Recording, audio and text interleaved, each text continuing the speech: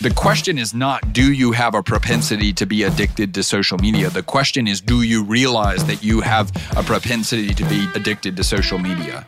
And so I would tell you what I've found is that it is more helpful for me that when I want to post something from my phone to literally re-download the specific app, post the thing from my phone, and then undownload it than it is for that to just constantly be a well that I come back to.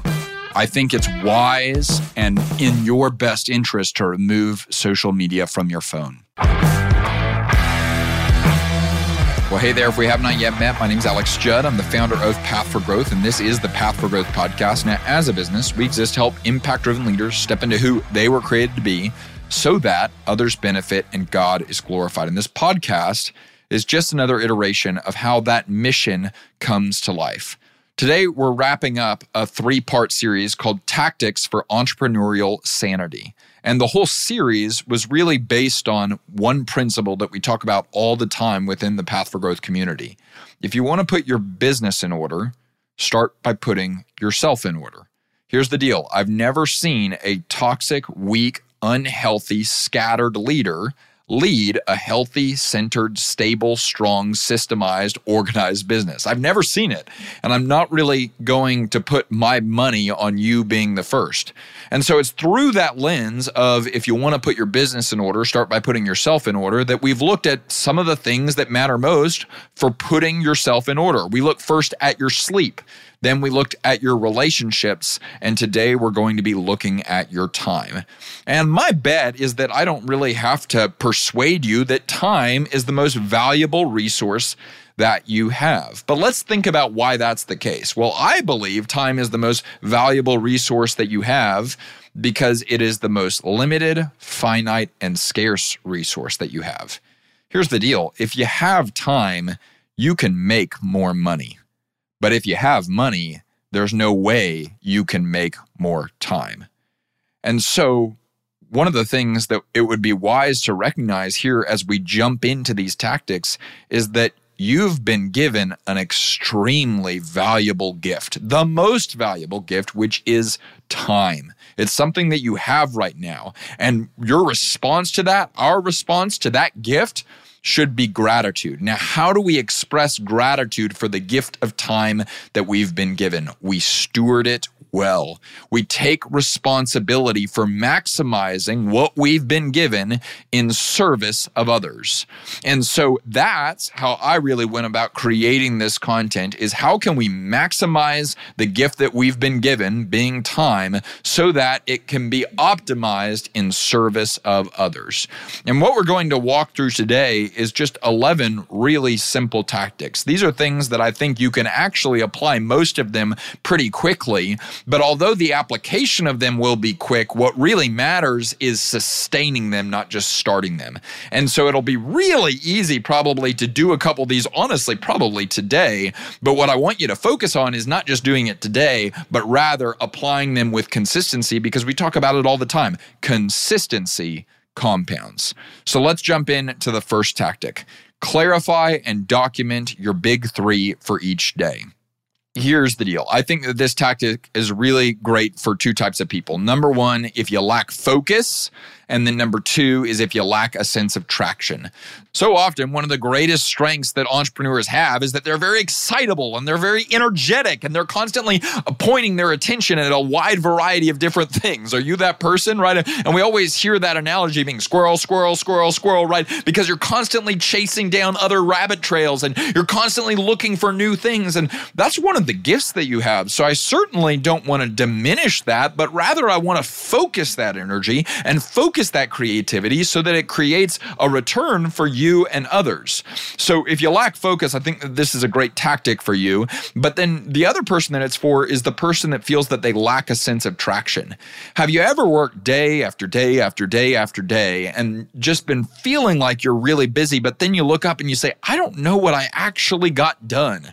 That is such a depressing and awful feeling. And I think that this tactic that we're talking about right here is really good for that, because all I'm talking talking about is at the beginning of each day, label the 3 most important things that you're going to get done that day.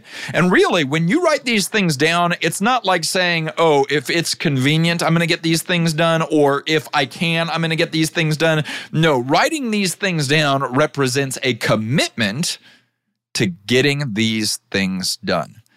And so what I want you to do is not just organize these top 3 for the day around what feels urgent, because we know urgency doesn't move the business forward, and certainly emergency doesn't move the business forward. What really moves your organization forward, the people forward, and you forward is whenever you dedicate your attention to not just what's urgent, but rather what's important.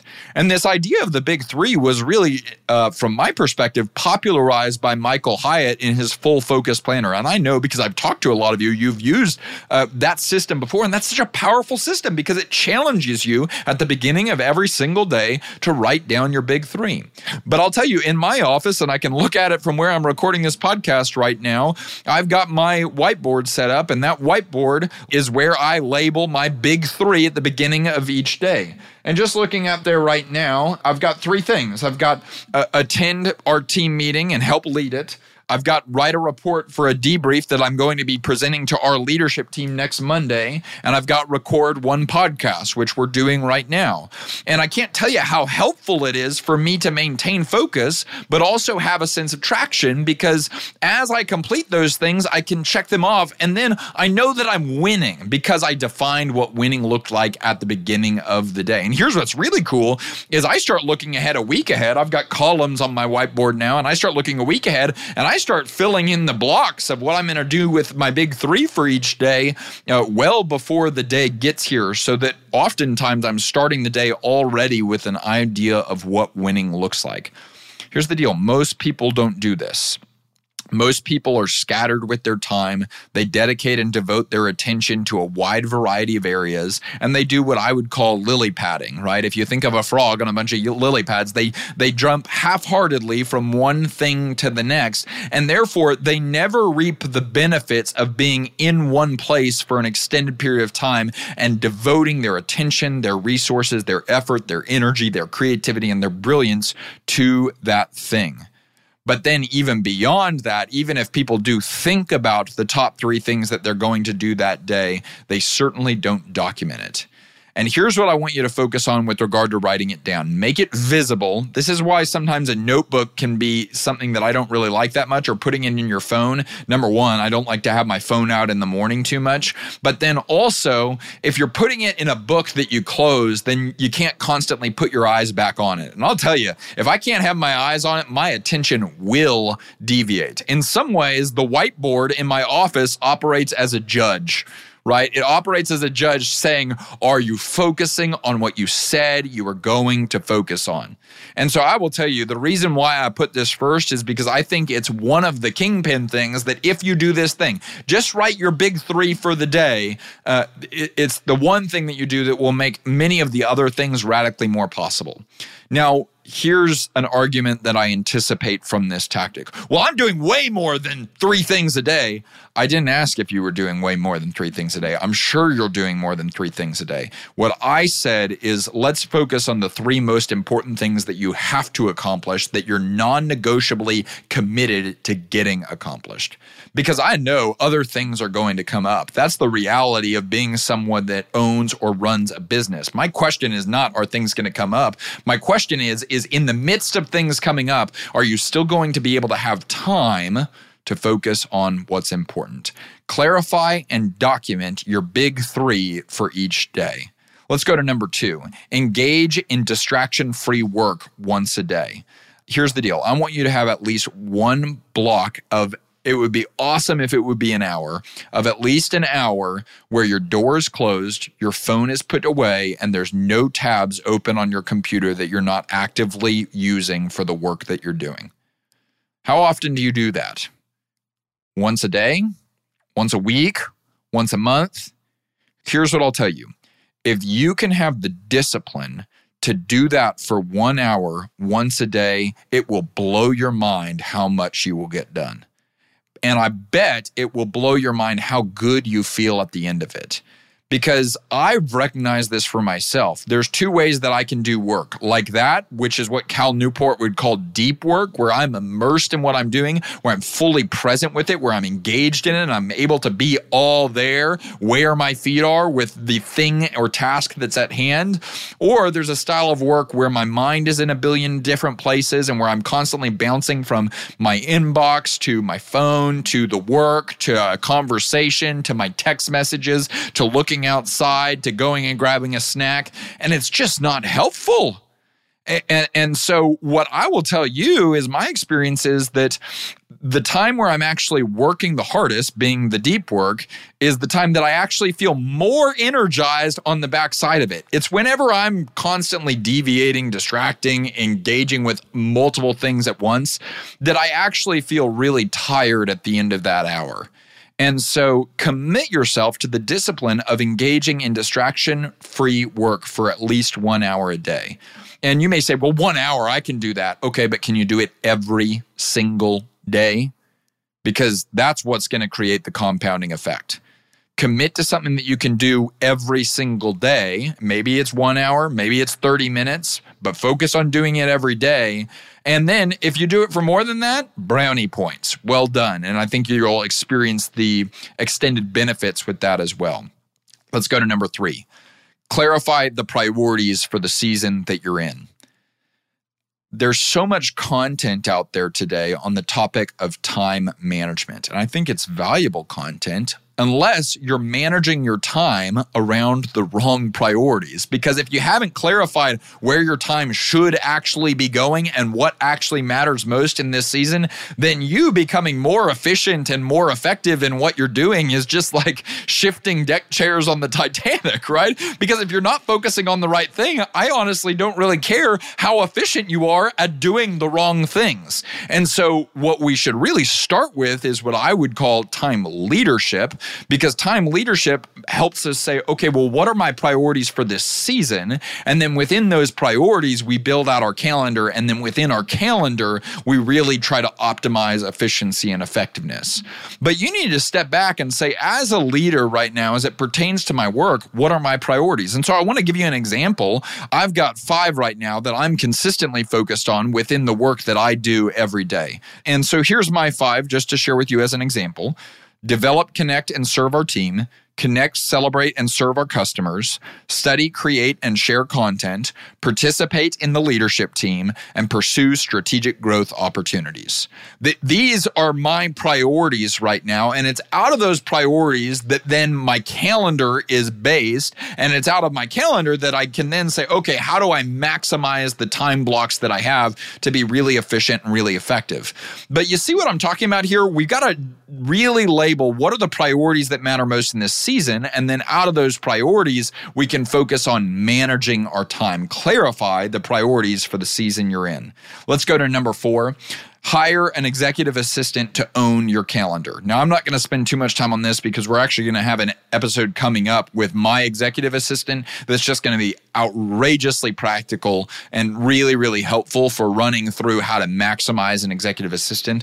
But here's the thing that I really want to highlight on this point. My bet is that if you own or run a business and you don't have an executive assistant, there's things that you're doing currently on a daily basis that someone else could do. And you need to be focused on the activities that only you can do. Because you are someone that is uniquely positioned to lead and grow the business. And anytime you're doing things that don't represent leading and growing the business, you are being an improper steward of the time that you've been given. Because my bet is that you get paid a pretty nice salary. And that's awesome. I think you should get paid a pretty nice salary. But the reason why you're paid that nice salary is because there's a belief organizationally and within the market that you'll be able to generate a return on the salary that you're getting paid.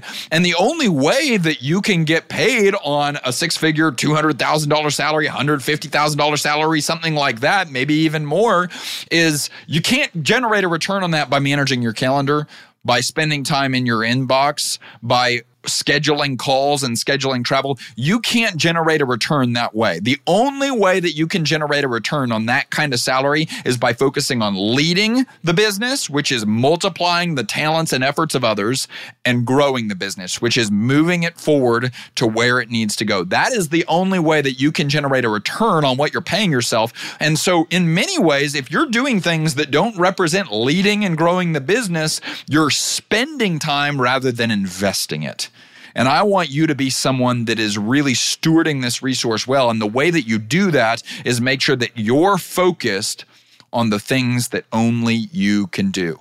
Now, I have no doubt that it's going to take some time to get there, but the point is that we need to get there. And the first step that you can take to move in that direction is to hire an executive assistant. And then the other piece of this tactic is really important: to own your calendar. Sometimes, and we'll address this more in the episode that I do with my assistant, Michelle, I've seen people hire an executive assistant, but then retain a half-clenched fist on their inbox, their calendar, and their bank account.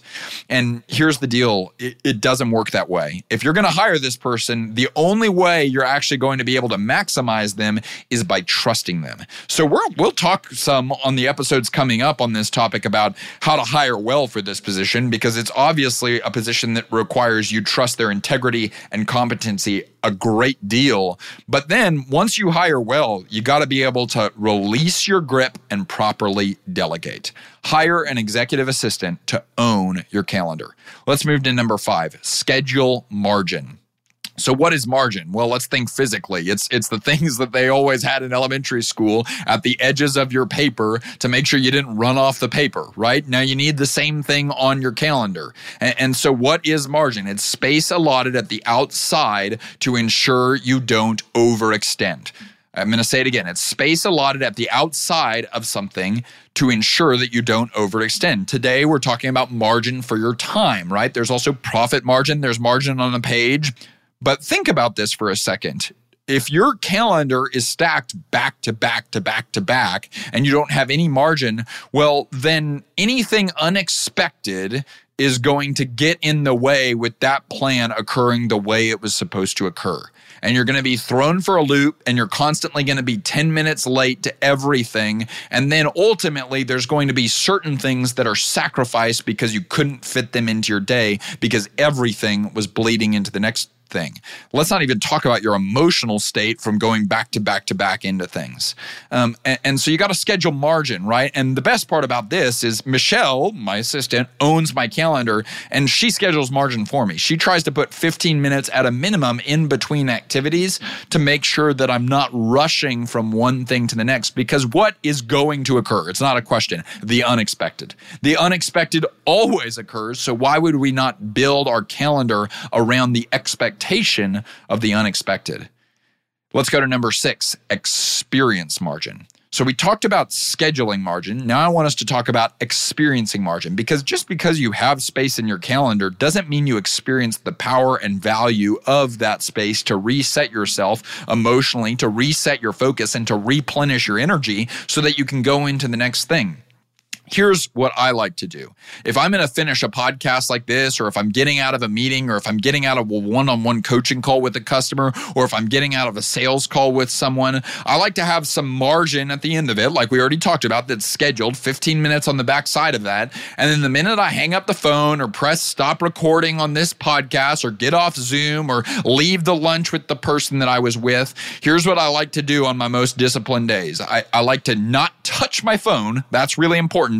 And I like to go for a phone-free walk. It can be 5 minutes, but it's crazy how doing that helps me breathe a little bit, helps me recenter, helps get my mind back on track. And then instead of using the 15 minutes of margin that I had, or the 30 minutes of margin that I had on social media or an email on things that make me more frazzled, more worked up, more anxious, and not feeling replenished and restored at all, well, now I've gone on a walk and I come to the next thing actually replenished.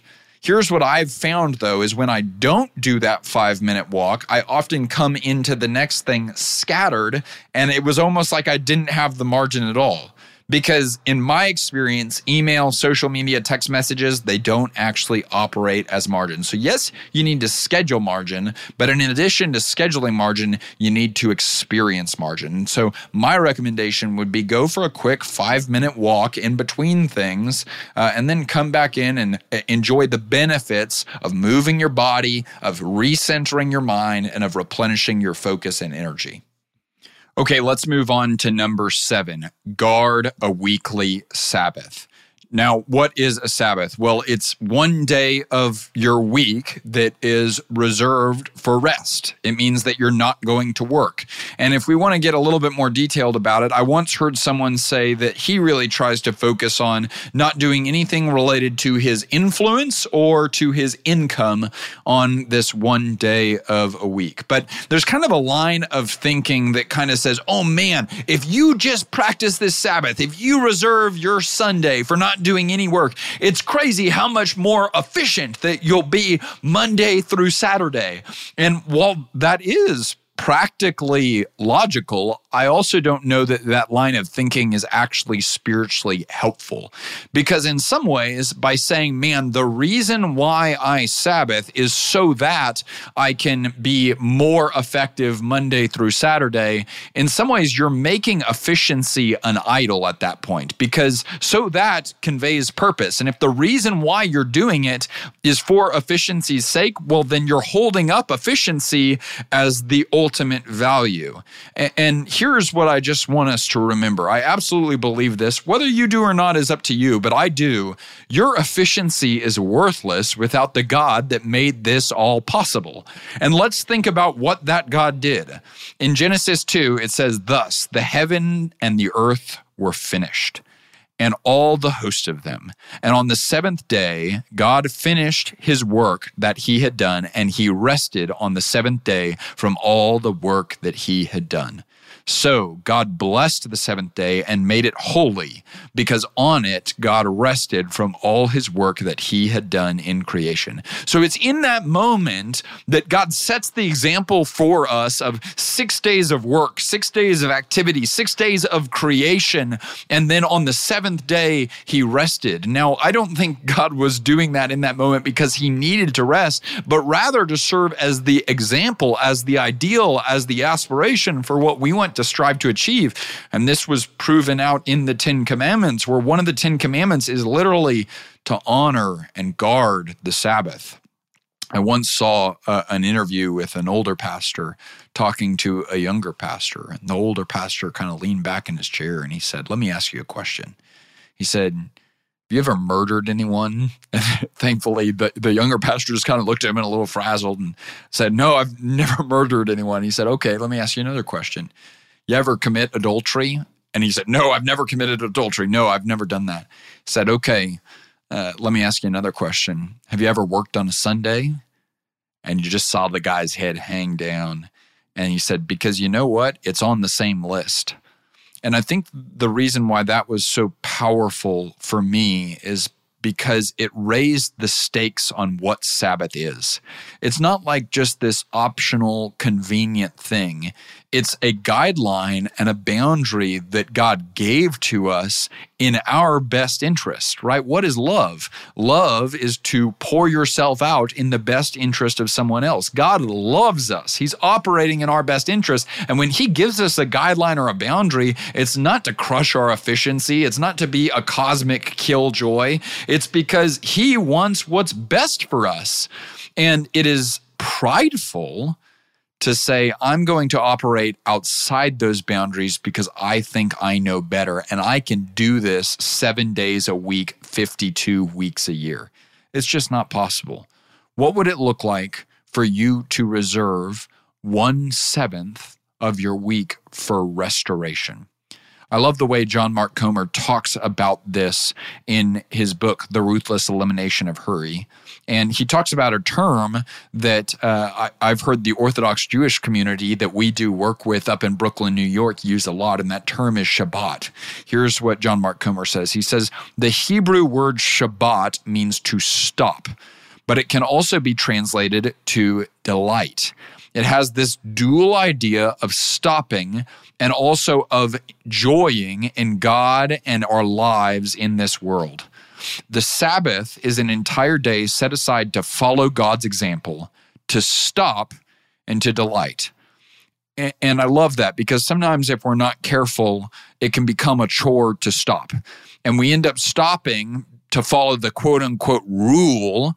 But then on the other side of stopping, we feel more exhausted and more frustrated and more angry and more distant from God because we didn't simultaneously take the time to delight. And what I would tell you is what I found most helpful for me is to delight in the things that are readily available to you that matter most. Good conversation with people that you love and care about. Really good food that you can sit down and share with friends. The time to be outside in God's creation. The time that you can spend with your family. What would it look like for you to reserve 1/7 of your days? We're not just talking about your week. 1/7 of your days, 1/7 of your life reserved for the things that matter most and reconnecting and replenishing your relationship with the God that created you. That's in your best interest. I believe that, and that's why God commanded it. So guard a weekly Sabbath. Let's go to number 8, proactively prune. If you're a leader, I bet you're a pretty aggressive adder. And here's what I mean. You're really good at adding opportunities. You're really good at adding conversations. You're really good at adding things to your calendar. You're really good at adding to-dos. You're really good at adding commitments. And here's what's wild is so often I coincide with people, or I'll even look at my own life during certain seasons and certain stages, and I'll say, man, if I'm being honest with myself, 6 months ago, I said I was at capacity. I said I was operating at 100%.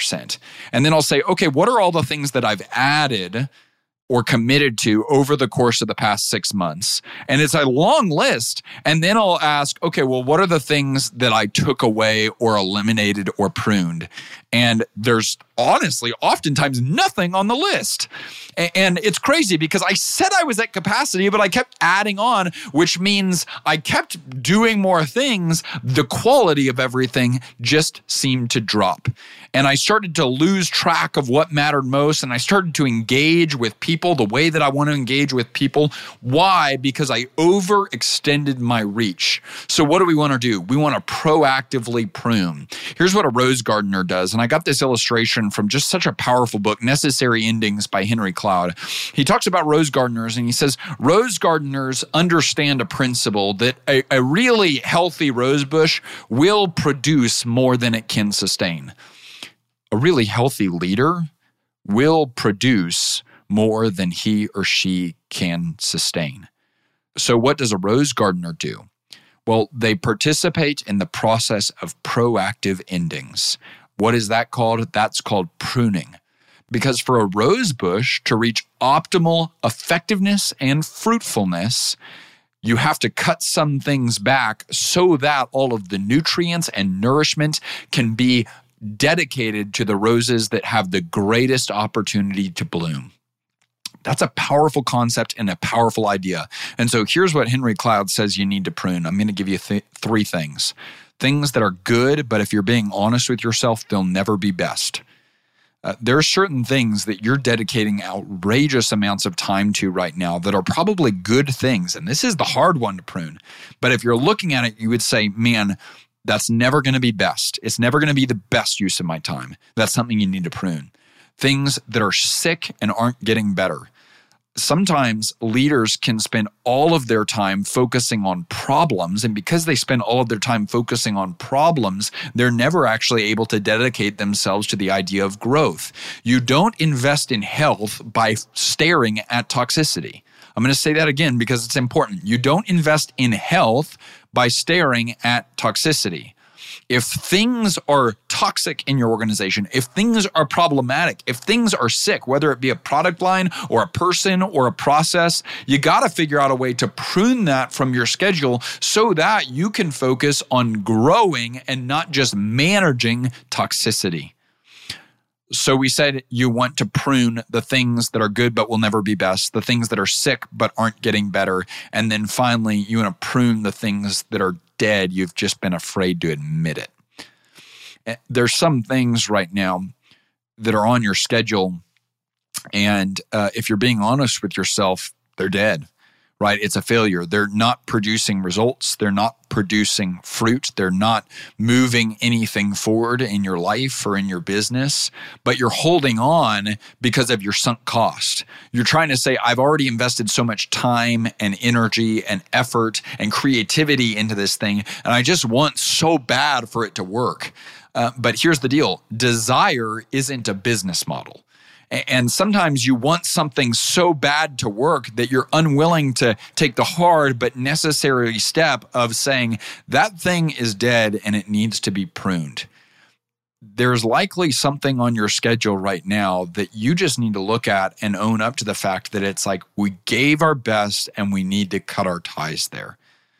But then if you're like me, you kind of say, okay, well, how do I know I'm not just around the corner of a breakthrough? How do we know where it just requires a little bit more? How do we know that this is a time for pruning and not a time for persistence and perseverance? It's a great question. Wisdom. And where does wisdom come from? Well, it comes from evaluating past experience. It comes from getting wise counsel and getting other people to look at this thing alongside you. And it comes from prayer and immersing yourself in God's truth. And if you can look at all of those things, a lot of times you'll start to find some trends and patterns. And where there's a pattern, there's a principle. And it can give you clarity on whether this is a time to persevere or this is a time to prune. Let's go to number 9. Schedule vacations in advance. Here's what I see leaders too often doing. They schedule vacations in the moment that they need them, and their vacation becomes a means of escape.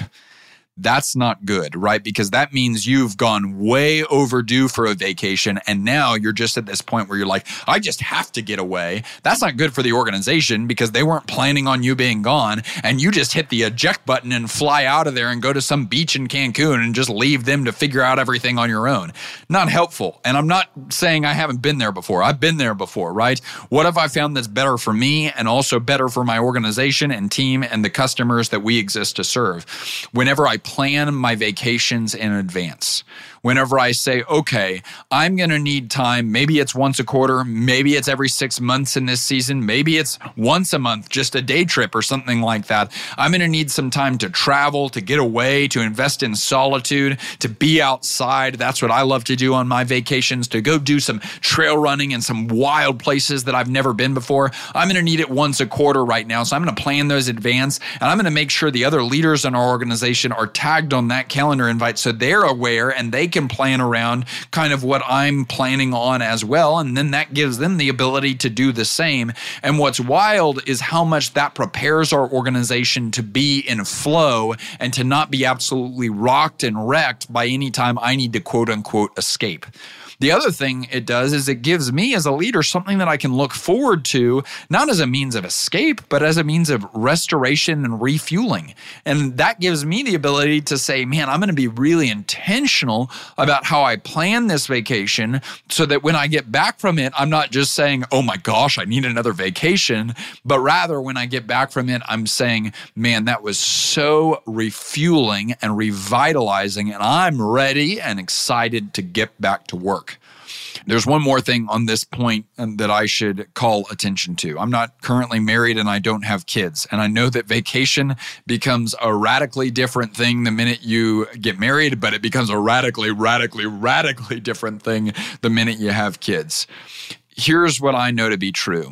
The healthiest business owners that I know that are married and that have kids, they do vacations with their family and they're very intentional about those, but they also schedule vacations with just them and their spouse. And then many of them also have solitude vacations, not like 3 weeks at a time or 2 weeks at a time. Sometimes it's just one day a quarter where they go to a cabin or they go to an Airbnb or they even go to a coffee shop for a day, but they treat it like a vacation. And it's in that solitude that they're able to be recentered on their relationship with their Heavenly Father, on the things that they stand for, so that they're able to show up not as a consumer in their marriage and with their children and with their business, but rather as a contributor.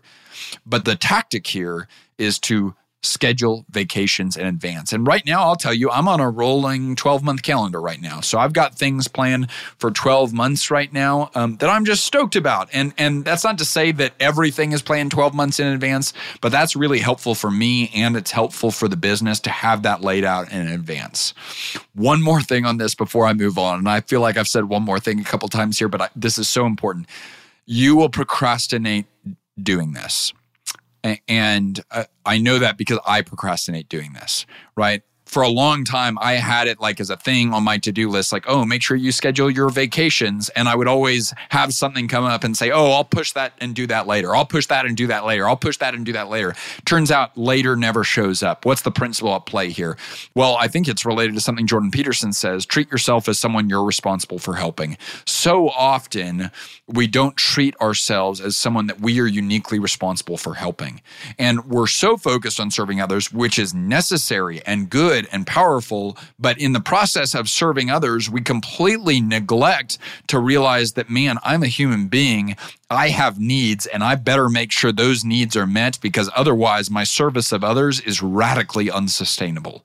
And so it's interesting, and I personally believe this is spiritual warfare going on. The lie that you'll get in your head is this is selfish to take time to schedule my vacations in advance. And in reality, it's incredibly humble, because what you're saying in that time is, I'm a human being, I'm limited, and I'm finite. I can't do it all, and I'm not even going to try. And therefore, I need to make sure I'm proactively planning for replenishment and restoration. Now, certainly, there's a path that leads to you going way overboard with this that can be selfish, egotistical, and narcissistic.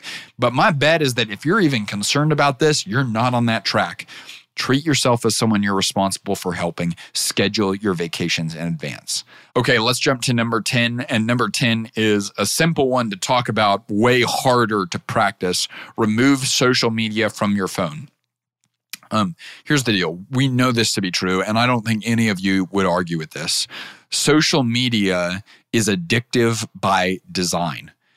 It's how they created it to work on the dopamine systems within our brain so that we are hardwired to come back to it and to want more of it and to constantly keep seeking something from it that is never quite totally fulfilled. And man, me carrying that around with me in my pocket everywhere is like an alcoholic saying, oh, I just keep my Jack Daniels with me everywhere I go, not because I'm going to drink it, but just because I like to have it near me.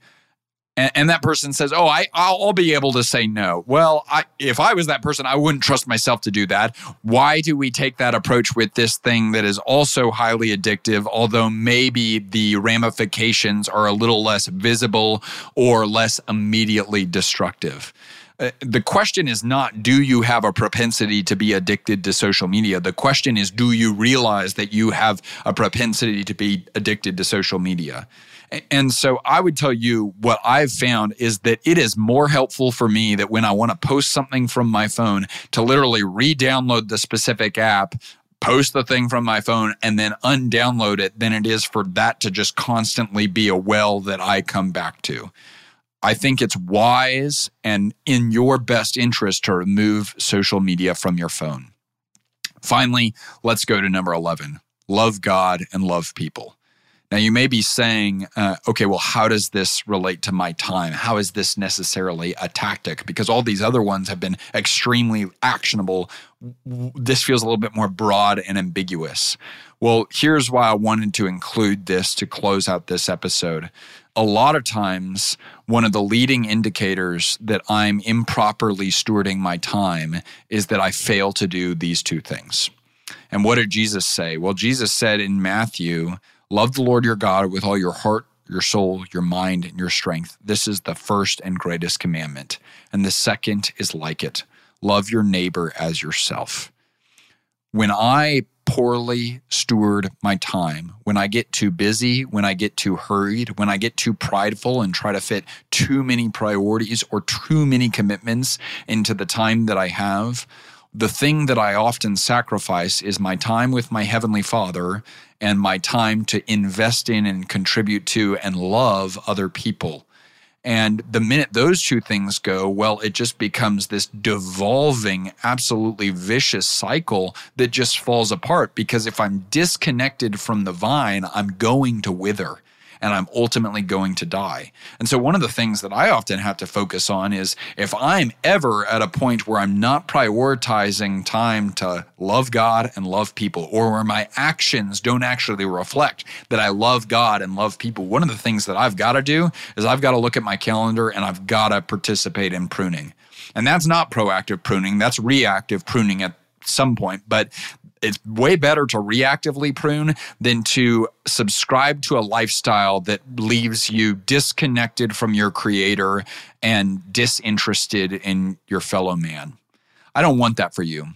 God and people are the point. And we should be organizing our time in such a way to make sure that those things that we say are the priorities are actually the priorities.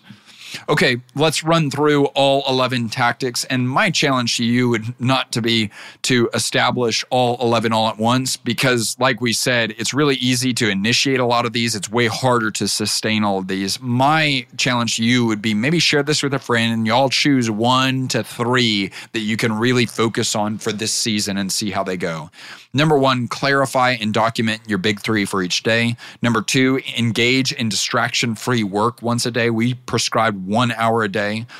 Number 3, clarify the priorities for the season you are in. Number 4, hire an executive assistant to own your calendar. Number 5, schedule margin. Number 6, experience margin. Number 7, guard a weekly Sabbath. Number 8, proactively prune. Number 9, schedule vacations in advance. Number 10, remove social media from your phone. And then number 11, love God and love people. Y'all, if this content was helpful, we send out an email with very similar written content and also a video every single week. That email is called Worth It Wednesday. The reason why we call it that is because I think most email isn't worth it. It's not worth your time and it's not worth your energy. So we said, man, if we're going to send an email, it better be worth it. So every Wednesday, we're going to send you a principle worth learning, a question worth answering, and a recommendation worth taking. You can sign up for that by clicking the link that's in the show notes or going to pathforgrowth.com. Y'all know this. Our whole team is rooting for you. We want to see you win. Remember, my strength is not for me. Your strength is not for you. Our strength is for service. Let's go. Let's go. Let's go.